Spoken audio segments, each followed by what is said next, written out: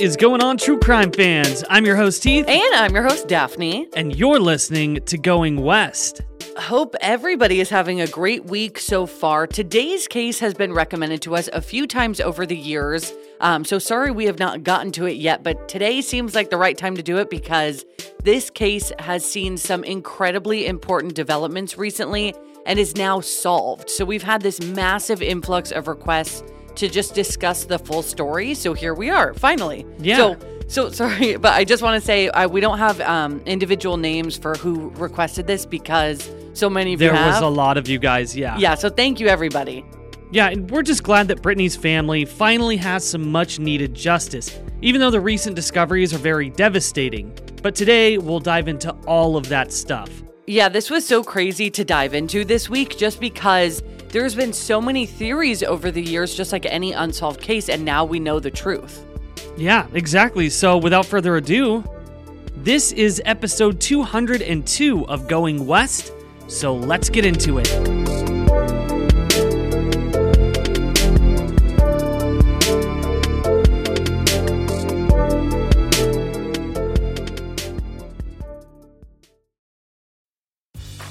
Grey's Anatomy, the most iconic binge-worthy drama, is back, along with answers to the biggest cliffhangers. Will Teddy survive? Will Joe and Link finally find happiness together? Meredith returns along with fan faves like Arizona. You can now stream every episode of Grey's ever on Hulu and new episodes next day. Watch new episodes of Grey's Anatomy Thursdays at 9/8 Central on ABC and stream on Hulu.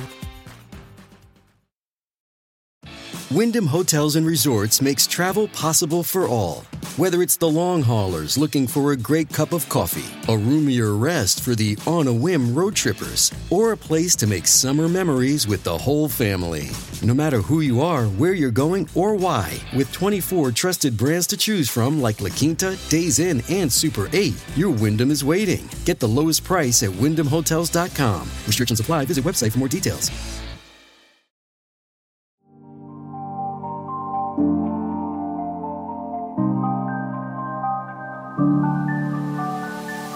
In 2009, a 17-year-old girl from New York headed to Myrtle Beach with some friends for a spring break trip. But when she walked off alone to meet someone after sunset, she vanished. Following 13 years of searching intensely for her and questioning numerous potential suspects, answers finally came to the case in May of 2022. This is the story of Brittany Drexel.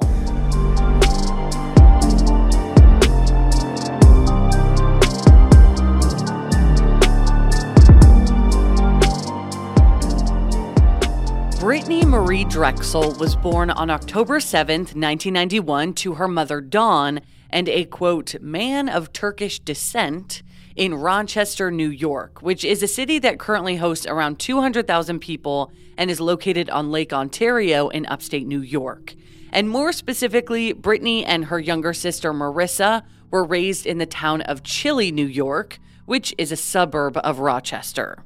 Although Brittany's father left the family when she was very young, her mother Dawn found a man named Chad Drexel, and he raised Brittany as his own child. Chad had previously been in the military, but after his service ended, they all settled in Chile together. But since birth, Brittany struggled with a rare eye disorder called persistent hyperplastic primary vitreous in her right eye. Wow, that's a mouthful. Yeah, I know. Although she had numerous surgeries throughout her young life to save her eye, she was left blind in that right eye. And since her right eye would sometimes wander, she often wore blue contacts, which you can see in pretty much every photo of her. And Brittany didn't let this stop her at all. She did all the things she wanted to do, which included playing soccer, a sport she absolutely loved. Her mom, Dawn, stated, quote, she was full of life. Brittany's heart was soccer. She was small, but boy, she could run fast, at lightning speed down that field. Her mom also stated, quote, she was just so sweet, had a great personality. She loved family, she loved all her friends, she was a soccer star. She was really good at it. She was just a genuine good person. So Brittany played soccer at her high school, which was Gates Chili High School in her hometown of Chile. Career-wise, though, Brittany was very interested in pursuing nursing, cosmetology, or even modeling. So Brittany had a lot of passions in life and many different possibilities as far as what she wanted to do in the future. But in 2008, when Brittany was in her sophomore year, so 10th grade, her parents split up. And this seemed to cause a lot of stress in she and her sister's lives. Her mother, Dawn, noticed that after their divorce, Brittany's grades kind of paid the price, and things got a bit tough for her, especially since she had already struggled with depression. So the following year in 2009, when Brittany was 17 years old, and in her junior year, 11th grade, she got excited about an upcoming spring break trip to South Carolina. A trip that she was going to take with her boyfriend, John Greco, and some of her friends.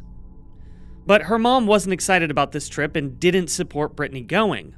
In fact, Dawn had what she described as a premonition that something bad was going to happen during that trip. Dawn also didn't know these friends that Brittany wanted to go with, so overall, Dawn just had this really bad feeling. This disagreement caused an argument between Dawn and Brittany for a couple of days, but on April 22, 2009, Brittany asked her mom if she could go to a friend's house on Lake Ontario to just kind of relax from all the stress between them, and Dawn said yes. What Brittany was actually planning on doing was going to South Carolina behind Dawn's back. It's always so crazy to hear when a mother either has like some sort of negative feeling or vision, if you will, and then something happens. And this is something we've talked about with various different cases we've covered, and even in our most recent episode on Lisa Kimmel. Yeah, we just talked about that, didn't we? Yeah, like Lisa's mom felt in her soul that Lisa died at a particular time and day because of this sacred experience. And this is the very same kind of thing with Brittany's case, which is just, it always just blows my mind. Yeah. So the trip was to Myrtle Beach, South Carolina, which many of you likely know of already, but for those who don't, it's a seaside city that is a big vacation hub thanks to its beachfront boardwalk, historical sites, amusement parks, riverboat cruise, and much more. According to Dawn, when Brittany had asked to go on the trip, Dawn said, quote, "Brittany, you're not going to Myrtle Beach." To which Brittany asked, "Why, Mom? Nothing's going to happen to me." Dawn explained to her, quote, "There is no parental supervision. I don't know the kids you're going with. Something's going to happen." And I mean, this is fair because they're high schoolers. It's not like Myrtle Beach is close either. It's a 13-hour drive or a 5-ish hour flight. So this was a big trip. Yeah, absolutely. I mean, I remember when I was in high school, my parents didn't want me to go to Portland, which was like 2 hours away, Yeah. you know? I mean, yeah, and this is like multiple states away. So Yeah. It does make sense. But Brittany, of course, was only 17 at this time, and in her head, we can imagine she had all the right intentions to go on this trip. You know, the past year had been very hard on her with everything going on at the house, on top of all the usual drama of being a teenager in high school. Right. So all she wanted to do was let loose with her friends for spring break like everybody else. And she probably didn't understand why her mom wouldn't let her go, fully believing that everything would be okay and she'd return home safely once the trip was over and just get back into school life. But little did she know, her mother's premonition would come true. Brittany and her friends drove, meaning that it would be a 13-hour trip. So the day after Brittany left her family home, on Thursday, April 23rd, 2009, the group arrived to the Bar Harbor Motel in Myrtle Beach, which is a 2-star motel right there by the ocean amongst all the action that Myrtle Beach has to offer. Since she was on spring break, Dawn wasn't alarmed when her daughter was out for a few days, nor was she alarmed when Brittany told her by phone that she was at the beach with her friends. The following evening, which was Friday, April 24th, 2009, Brittany and friends went out clubbing.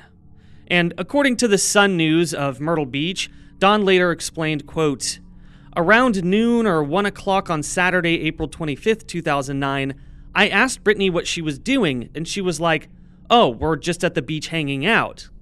Now, they call our lake back home a beach. It's Sherlock Beach. I said, 'What are you doing later?' And she says, 'I'm gonna go hang out at my friend's house and watch movies.' I said, 'Okay.'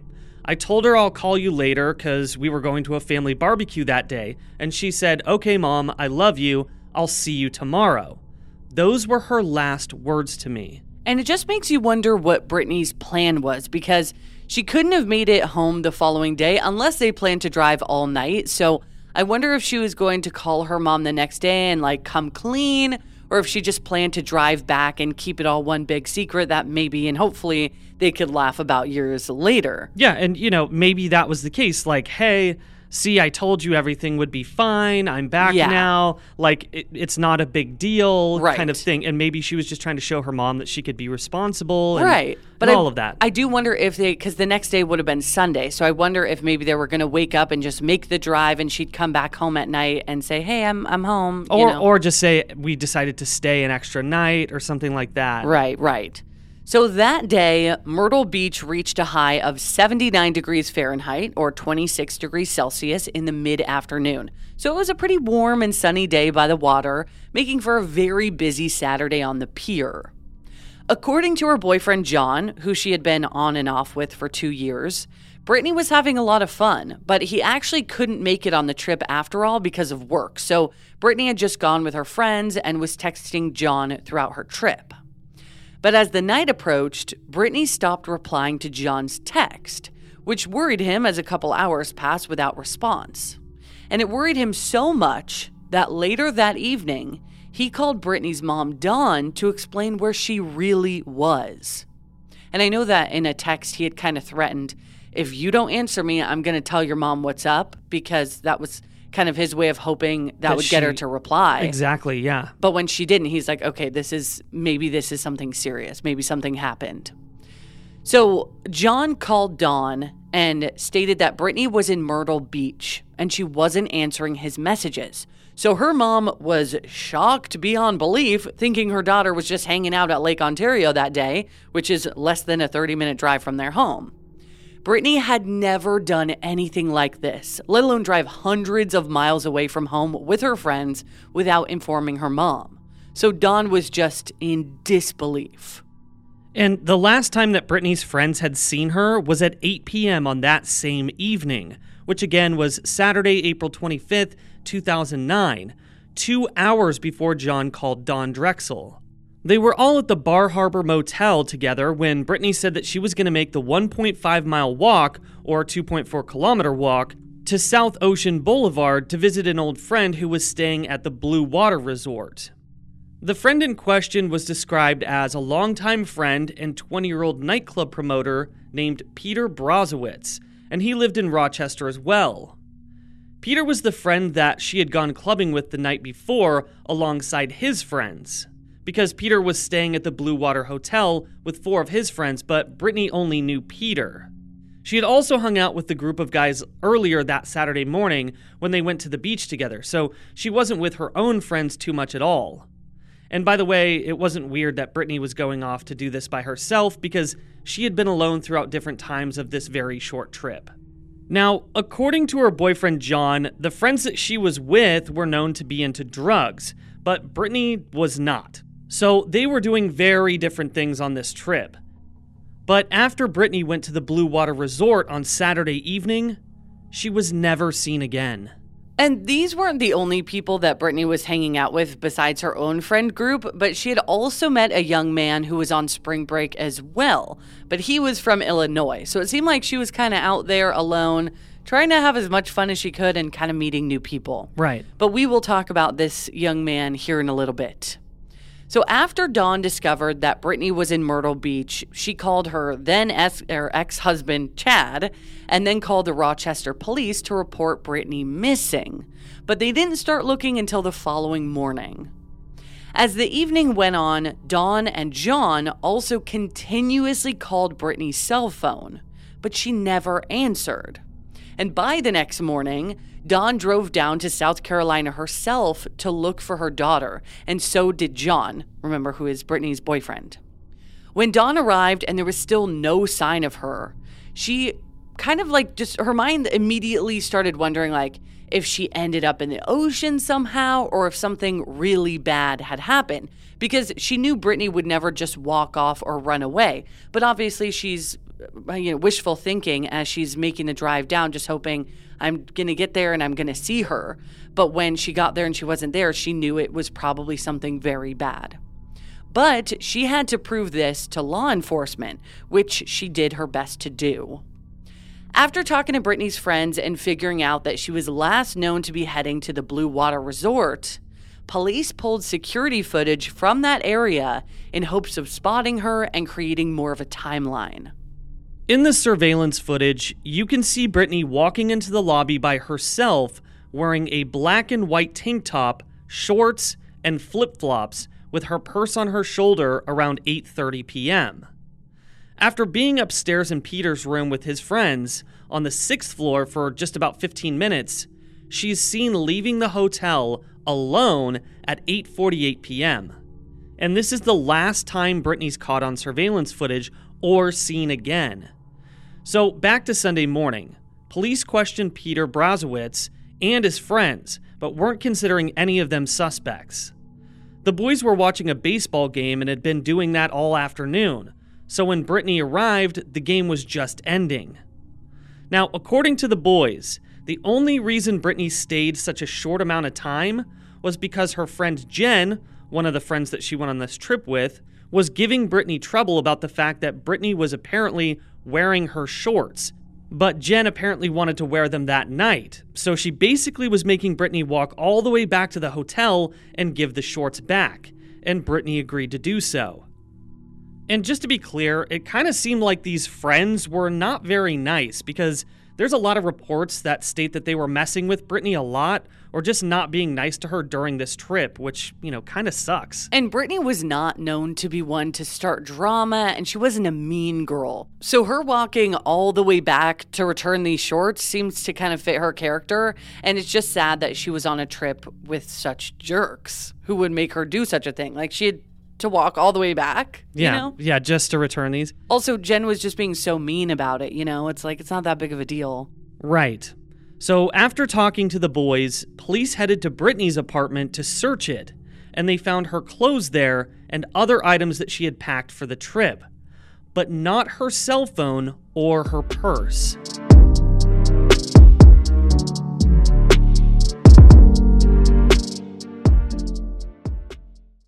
If you're looking for plump lips that last, you need to know about Juvederm lip fillers.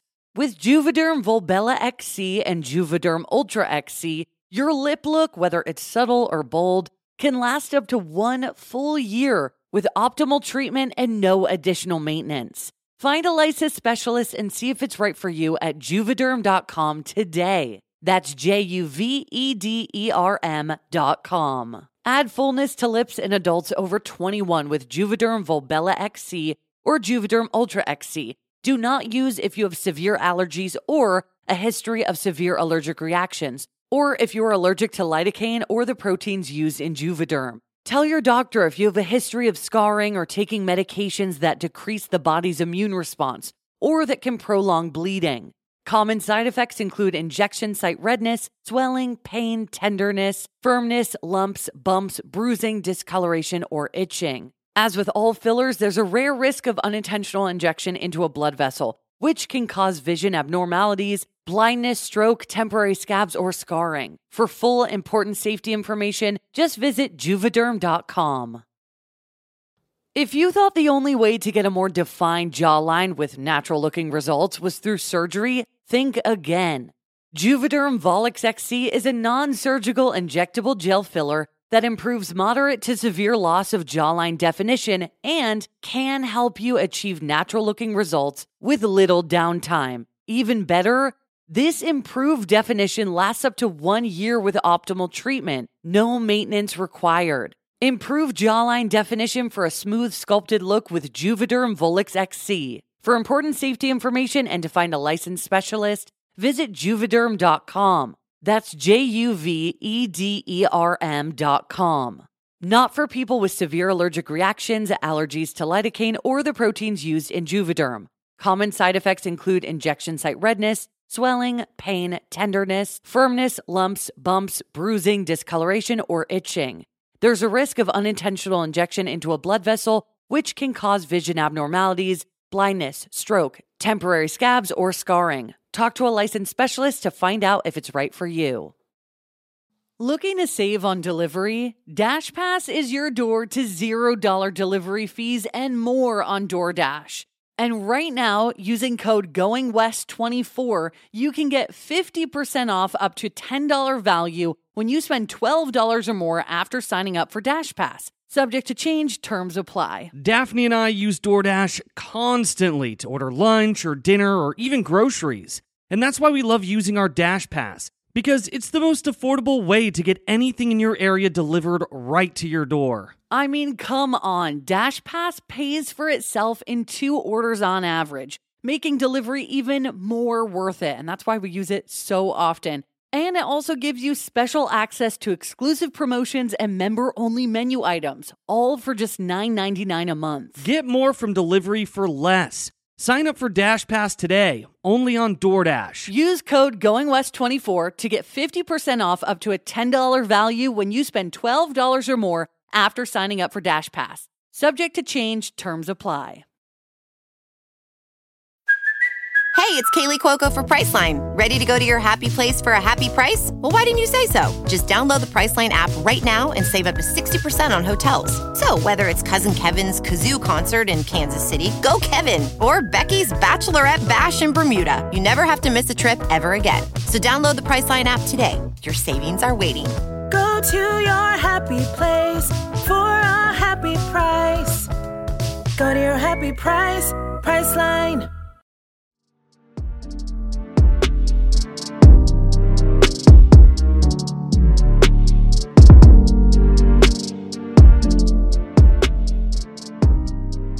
Since Brittany didn't have any of her crucial belongings, toiletries, extra clothes, her hair flat iron, which her mom said she didn't go anywhere long-term without, it was looking like something had likely happened to her. When Brittany was walking back to her own hotel on bustling South Ocean Boulevard, she was texting her boyfriend John about how miserable she was and how she was already packed to head back home because she was just having a horrible time. She then said her plans were to just go back to her room and relax all night. Like, she didn't want to go out, she was just done, which is fair. John replied, encouraging her to try to have a good time, but Brittany never texted him back. Knowing she was walking by herself, John worried and kept reaching out to her over the next couple hours before finally calling Dawn. But the last text he received from her was at 9:15 p.m., which would have been just minutes before she should have gotten back to her motel, assuming she went straight there. But to return to her motel, she would have passed this one street camera that she passed on her way to the Blue Water Resort. But she didn't show up on it, meaning she had likely gone missing before the area of this camera. Right, which helps us kind of develop a timeline here. Totally. Now, by the time Brittany would have been walking home, it was dark because the sun set that night in Myrtle Beach at 7:54 p.m. And again, she's walking at like 9 p.m. So almost an hour, it set almost an hour before Brittany left the Blue Water Hotel. And some of you might be wondering why she would be walking alone at night or why none of the many young men she was with offered to walk with her. But according to Peter, he did offer to drive her because he had a car, but she declined. And we obviously can't confirm this, but that is what Peter said. That Sunday, as police continued to search for any trace of Brittany, the Myrtle Beach police pinged her cell phone, and the last ping was recorded in the early morning hours of that same day, Sunday, April 26, 2009. This ping was near the Georgetown-Charleston county line, which are the 2 counties that are south of Myrtle Beach, meaning her phone was 1 to 2 counties over, around 50 to 60 miles or 80 to 97 kilometers from Myrtle Beach. Even more concerning, this area was known to have lots of swamps that have lots of alligators, wild boars, and more. So police just hoped that this didn't mean that she had been killed and dumped in one of them. Unfortunately, It was hard for police and even Brittany's family to get any information from the girls that Brittany had been with on this trip. And these people never responded to Dawn's texts or calls or talked to her about her missing daughter. And when you say never, you mean never, because they never did. Like, it's not like, oh, that weekend they didn't get back. No, they did not ever reach out, apparently. Never responded. Which is incredibly rude and disrespectful, but also could have been looked at as very suspicious at the time. So, like, what were they thinking? But in general, her friends just seem like, or quote-unquote friends, just seem like total dicks. Yeah, and when the friends weren't in their hotel room, police called their cell phones only to be told that they didn't know where Brittany was. So they were really no help at all in this situation. And it's not like they were like, oh, we don't know where she is, but what's going on? It was just like, nah, we're not sure. Yeah, and even weirder, the friend group had switched hotels after that Saturday night. But why they did so is still unclear since they weren't being cooperative at all. Though police did clear them from the person of interest list shortly after. And this, again, only makes me wonder if Brittany did plan on leaving the next day somehow, or if all of them had originally planned to only stay until Sunday, and then, like, maybe the friends changed their minds and just got a new hotel. Yeah, I don't know. I mean, the fact that they didn't explain this is obviously very suspicious, but... And I do wonder if more will come out now that the case is solved. Like, once there's a trial, hopefully the friends will be there and tell their side. Because all this time, it's been unsolved. So as we know, there's a lot of information that's hidden from the public in unsolved cases. So I would like to know more about this. Yeah, and Brittany's phone pings abruptly stopped on Sunday morning, meaning her phone had either died or been broken. So over the next 11 days, police searched various different areas in Myrtle Beach, but also in the area her phone last pinged in by helicopter, boat, land, on horseback, ATVs, and also with cadaver dogs, but to no avail. And by the time that this search was being done, if Brittany had indeed been dumped in one of the swamps, an alligator or other dangerous wildlife creature could have already consumed her entire body. So this was a big concern because police just didn't know. Now let's get back to that guy from Illinois that I briefly mentioned earlier. Now, there is this video that he released to police when he discovered that she went missing. And it's a video of her that he took from his own phone. In the video, you can see Brittany sitting at the edge of a bed, like a hotel bed, looking down at her cell phone, texting someone wearing a light yellow tank top and a pair of shorts. It doesn't seem like she knew this video was being taken because her side bangs are covering that side of her face and she is texting. So watching it, it's kind of a creepy video. And the timestamp on this video is 10:36 p.m. on April 24th, 2009, which was the evening before she went missing. This is also the evening she went clubbing with Peter and his friends. So we can assume she met this guy and hung out with him a little bit later, and he's just taking these weird videos of her. Because there's also another one that looks like it's on a balcony that's at 11:30 or so, and she's also texting in that video. These are like weird secret videos that he's taking. But anyway, this young Illinois man may seem strange because of everything I've just said, and I agree. But he allegedly came forward right when he learned that Brittany went missing, and he was cleared on any suspicion by police. So it seems he and Brittany just briefly hung out, and that was it. So this was a very frustrating investigation because there were so many people that could have been involved or were hiding things, and because it seemed Brittany just completely vanished, it was hard to say who would have done something. But since Brittany was seen leaving the Blue Water Hotel by herself and none of the young men followed her, they were eventually ruled out as well because you can tell they didn't leave the hotel, so how could they be involved, you know? This episode is brought to you by Shopify. Do you have a point of sale system you can trust, or is it a real POS? You need Shopify for retail. From accepting payments to managing inventory, Shopify POS has everything you need to sell in person. Go to shopify.com/system, all lowercase, to take your retail business to the next level today. That's shopify.com/system. On May 4th, 2009, so 9 days after Brittany went missing, Police released the hotel footage as well as the street cam footage, the ones that Heath was just talking about, just hoping for any tips regarding her whereabouts. Then a few days later, on May 11th, Dawn and Chad Drexel appeared on the Dr. Phil show to help bring awareness to Brittany's story and plead for anyone who had any information to come forward.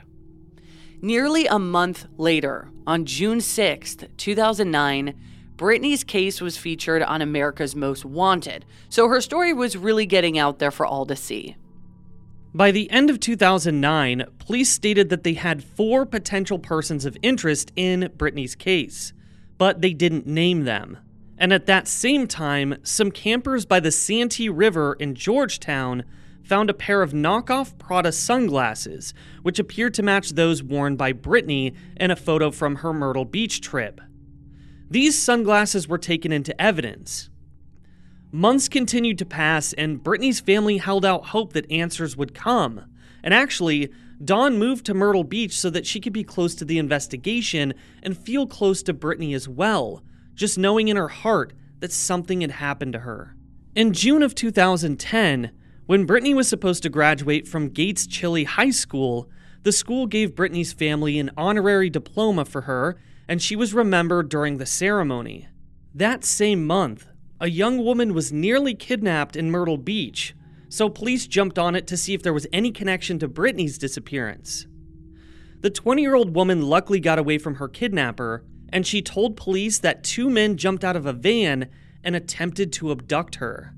But she was able to elbow one of them in the face and get away. After this, police arrested a 37-year-old man named Timothy Sean Taylor in connection to the attempted abduction. But after the charges were dropped 5 months later, police didn't believe that there was any connection. However, this isn't the last time that we're going to hear about Timothy. The next year, in August of 2011, so about 2.5 years after Brittany went missing, the apartment of a man named Raymond Moody was searched in potential connection with Brittany's disappearance, but no evidence was found. And then just a couple months later, police searched an island off the coast of McClellanville, South Carolina, an hour south of Myrtle Beach, because a fisherman had called in with a tip, but no evidence was found here either. So although police weren't finding much, it's said that they were really doing everything that they could for Brittany's case. Just a few months later, in February of 2012, police had their main person of interest, Raymond Moody, whose apartment they searched back in August. He was a convicted child rapist, but police said, though he was their main person of interest, he was also just one of multiple others because without any trace of Brittany, it was hard to know exactly what happened to her. Just less than 2 years later, skeletal remains were found in a remote area near where Brittany was last seen, so police immediately wondered if they could be hers. But the following month, in January of 2014, a South Carolina coroner determined that the bones were male, meaning they did not belong to Brittany. In June of 2016, the FBI, who had been working in the search for Brittany, announced that they believed that Brittany had been the victim of an abduction when she went missing, and that she had likely been taken to the McClellanville area, where her phone was last pinged, held against her will for likely a few days, and then murdered.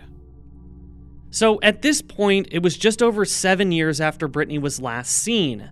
So they also announced that they were offering a $25,000 reward for information regarding her supposed murder to kind of re-spark interest and hopefully close the case. And this was actually the first time that authorities publicly stated their belief that Brittany had been killed. About 2 months after this, Timothy Sean Taylor came back into the picture. Remember, he was the one who was suspected of trying to abduct a 20-year-old woman in Myrtle Beach back in 2010.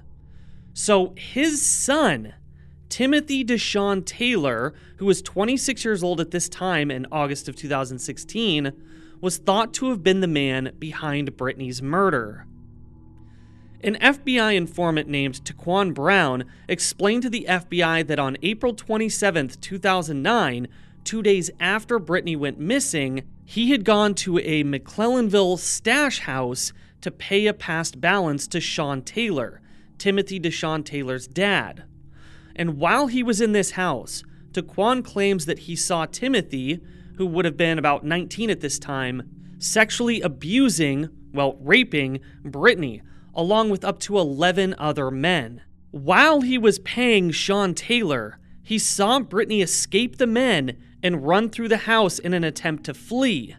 But Timothy caught up to her, pistol whipped her, and forced her back inside. Then Taquan said he heard 2 gunshots and assumed Brittany, whose name he did not know at this time, had been killed.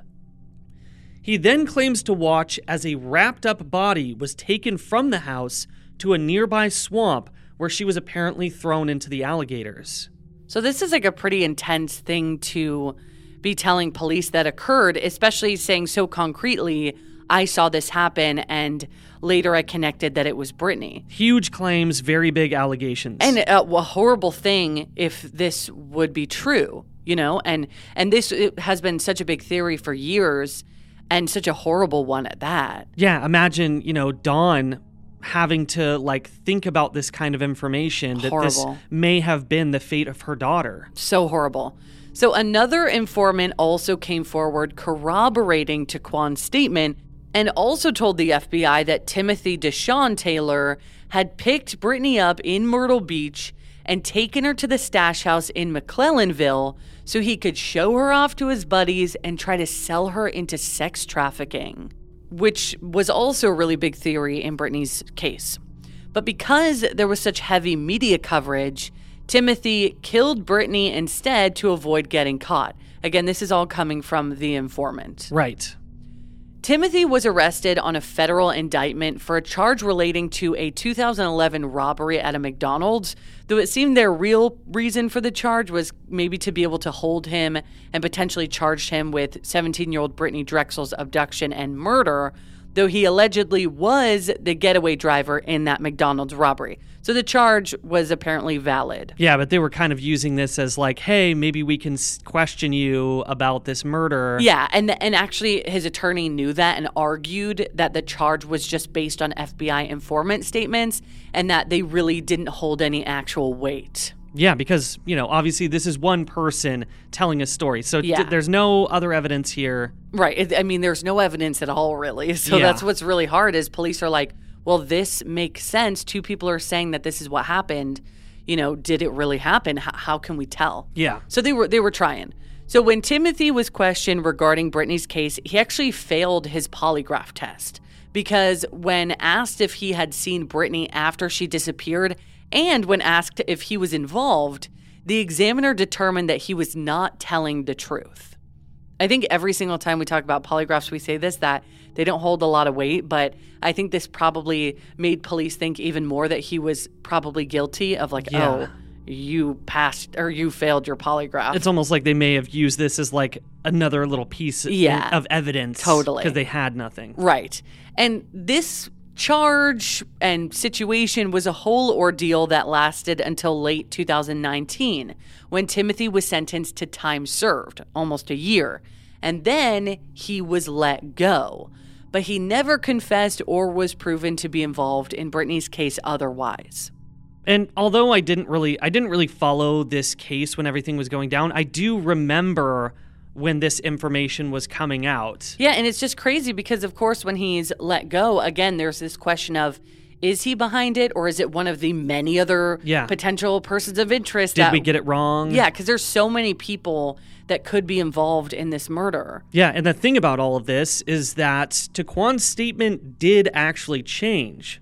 So in February of 2019, he stated that he actually saw Brittany 4 times since she disappeared, meaning she wasn't murdered by gunshot on April 27th. And again, he's saying he saw Brittany, but I don't think it was oh, hey, I'm Taquan. Hey, I'm Brittany. Yeah. It was maybe more I saw her on the news. I matched it up. That looks like her. Right. So now the story is kind of losing credibility.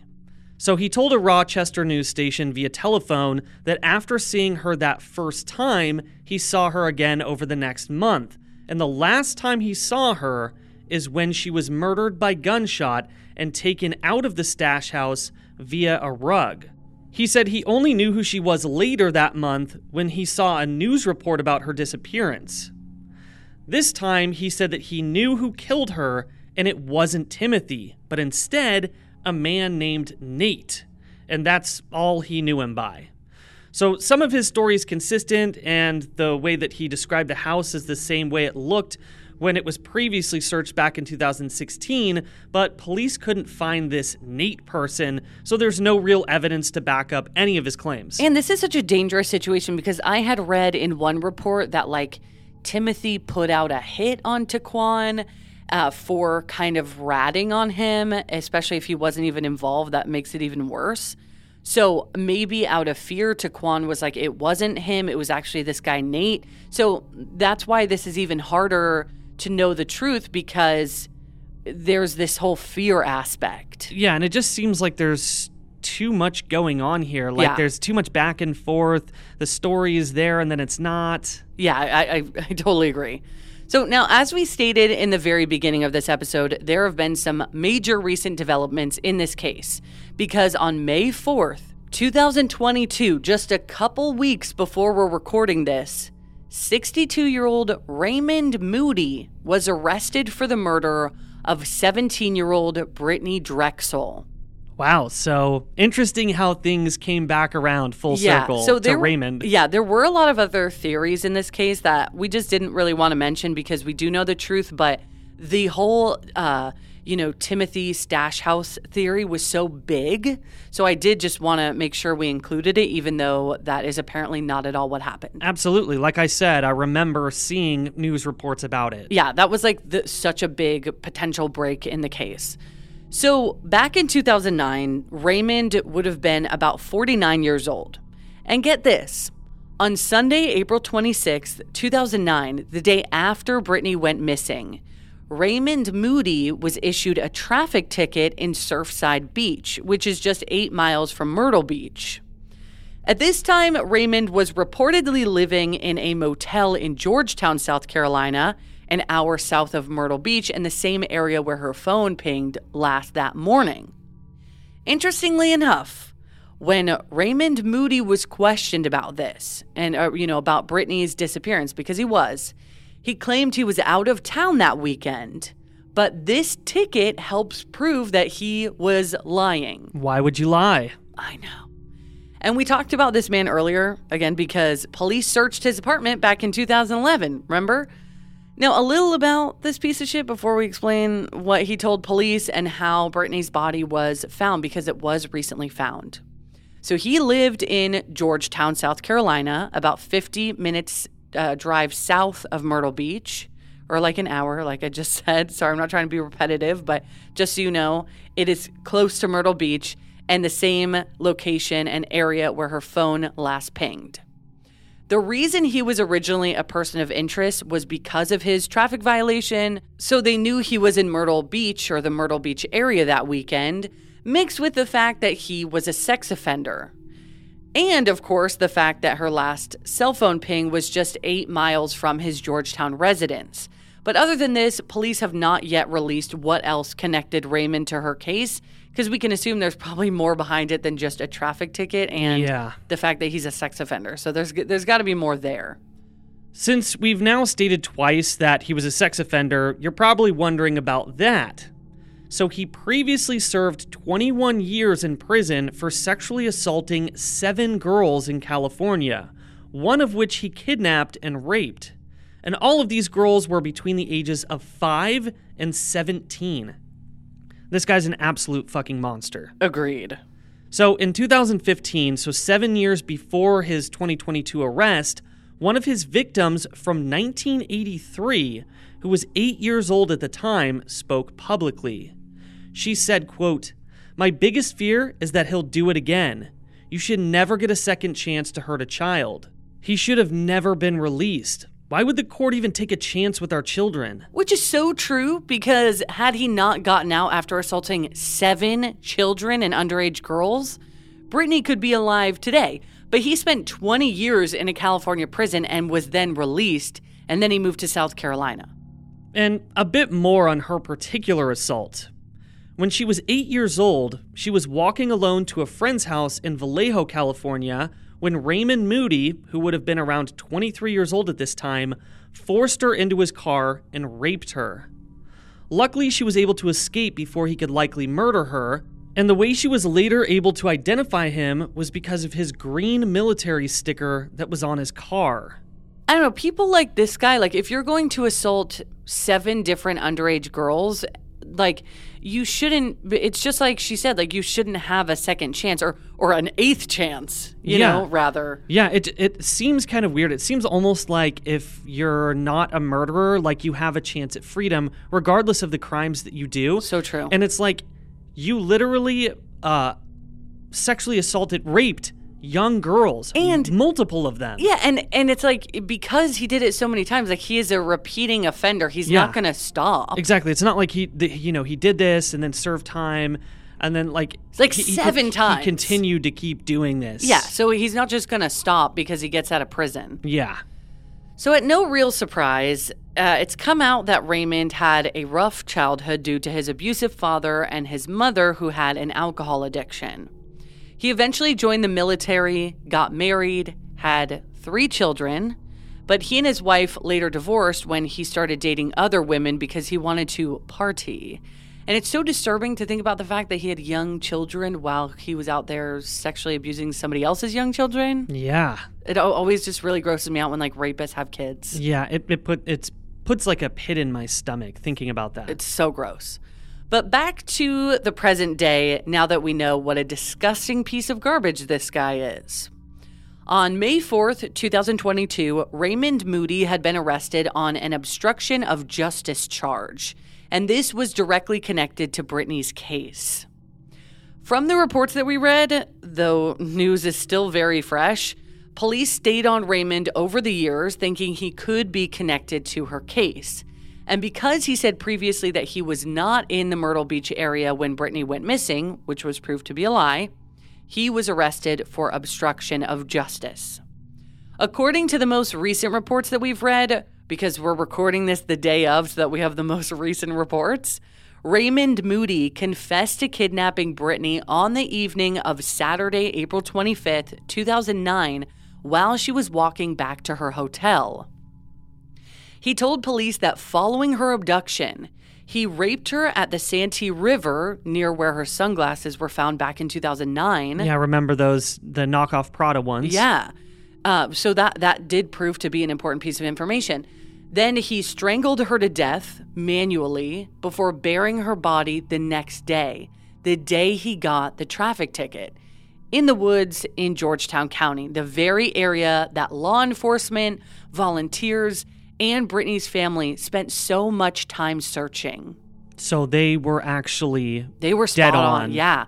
And I thought that was interesting that police had seen that ping and they were like, I think this is the area. It's got to be the area. Because in my head, I was like, oh, well, if it seems like someone's on the road with her maybe and they just tossed her phone or broke it in that specific area and they took her somewhere else. Yeah, and that happens so often where somebody will just throw their victims' things out the window. Right. And then they're like, does this area have any relevance to the case? That's what I was originally thinking. And I thought it was so interesting that they were focusing their efforts on that area, but that was the right area. Yeah. So after Raymond confessed, he told police where her body was located.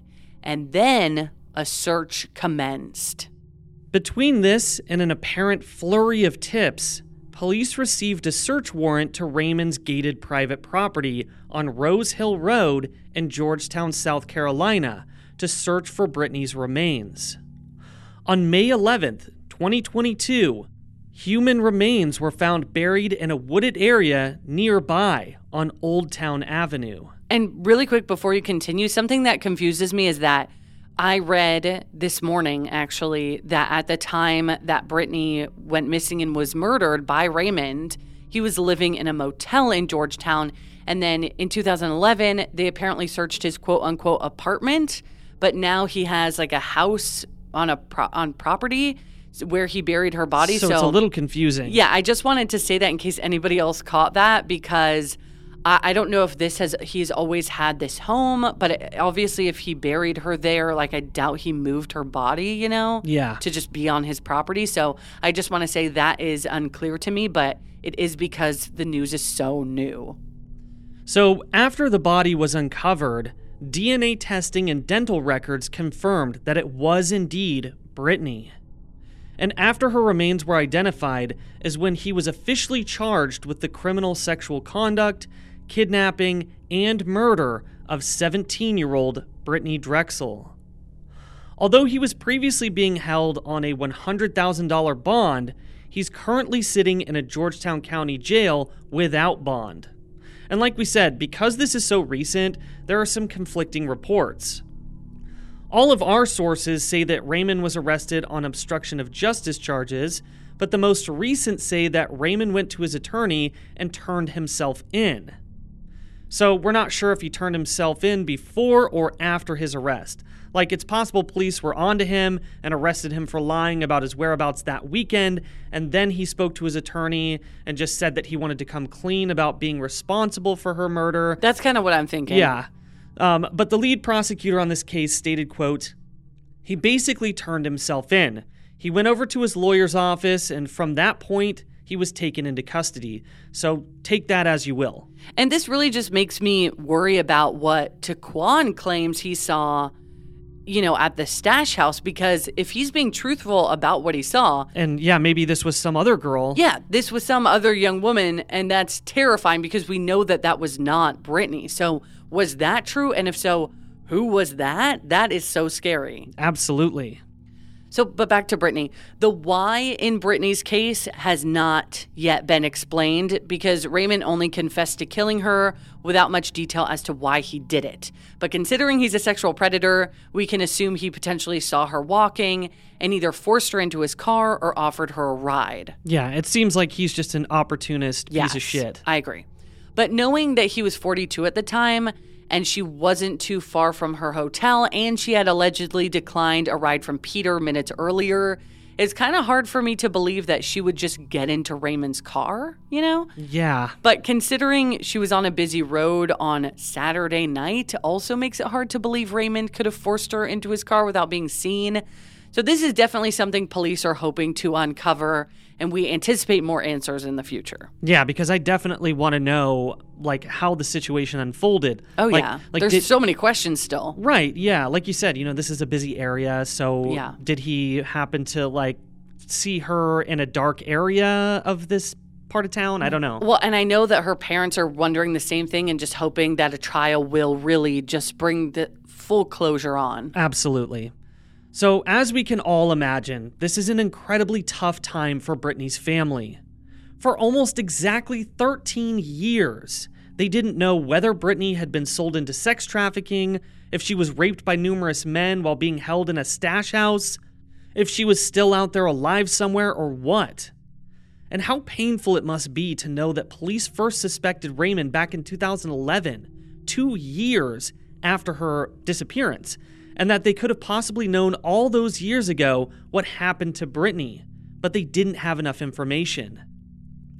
Dawn said just this past week, quote, "This is truly a mother's worst nightmare. I am mourning my beautiful daughter Brittany, as I have been for 13 years.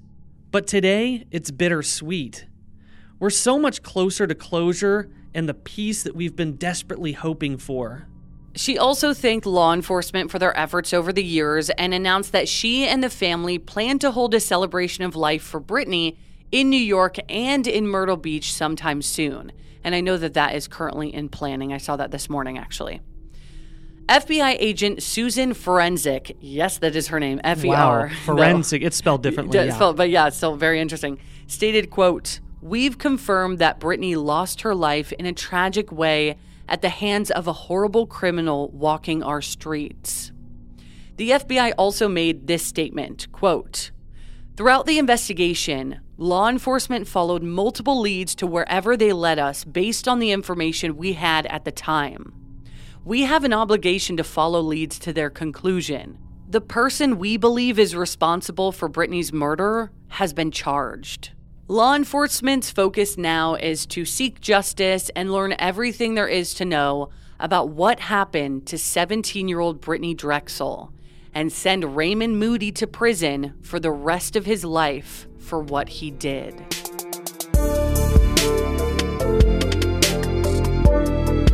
Thank you so much, everybody, for listening to this episode of Going West. Yes, thank you guys so much for listening to this episode, and next week we'll have an all-new case for you guys to dive into. Actually, 2 of them. Yes, we definitely look forward to seeing more updates on this case, and we'll keep you guys updated on social media as we see news.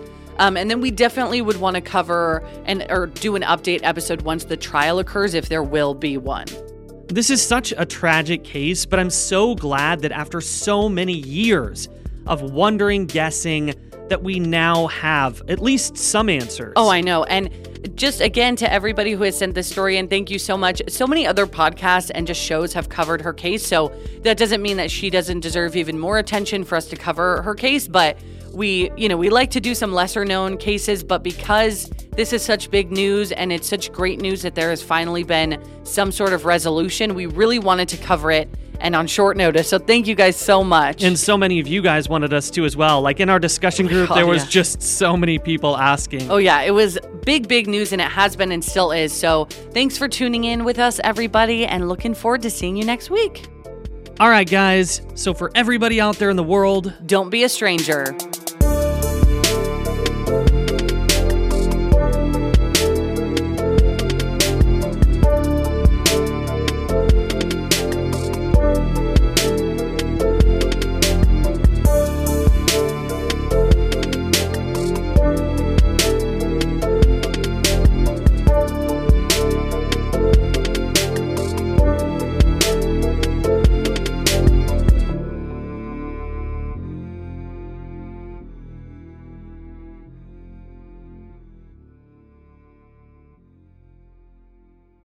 Without the ones like you, who work tirelessly to keep things running, everything would suddenly stop. Hospitals, factories, schools, and power plants, they all depend on you. No matter the weather, emergency, or time of day, you're the ones who get it done. At Grainger, we're here for you with professional-grade industrial supplies. Count on real-time product availability and fast delivery. Call, click Grainger.com, or just stop by. Grainger, for the ones who get it done.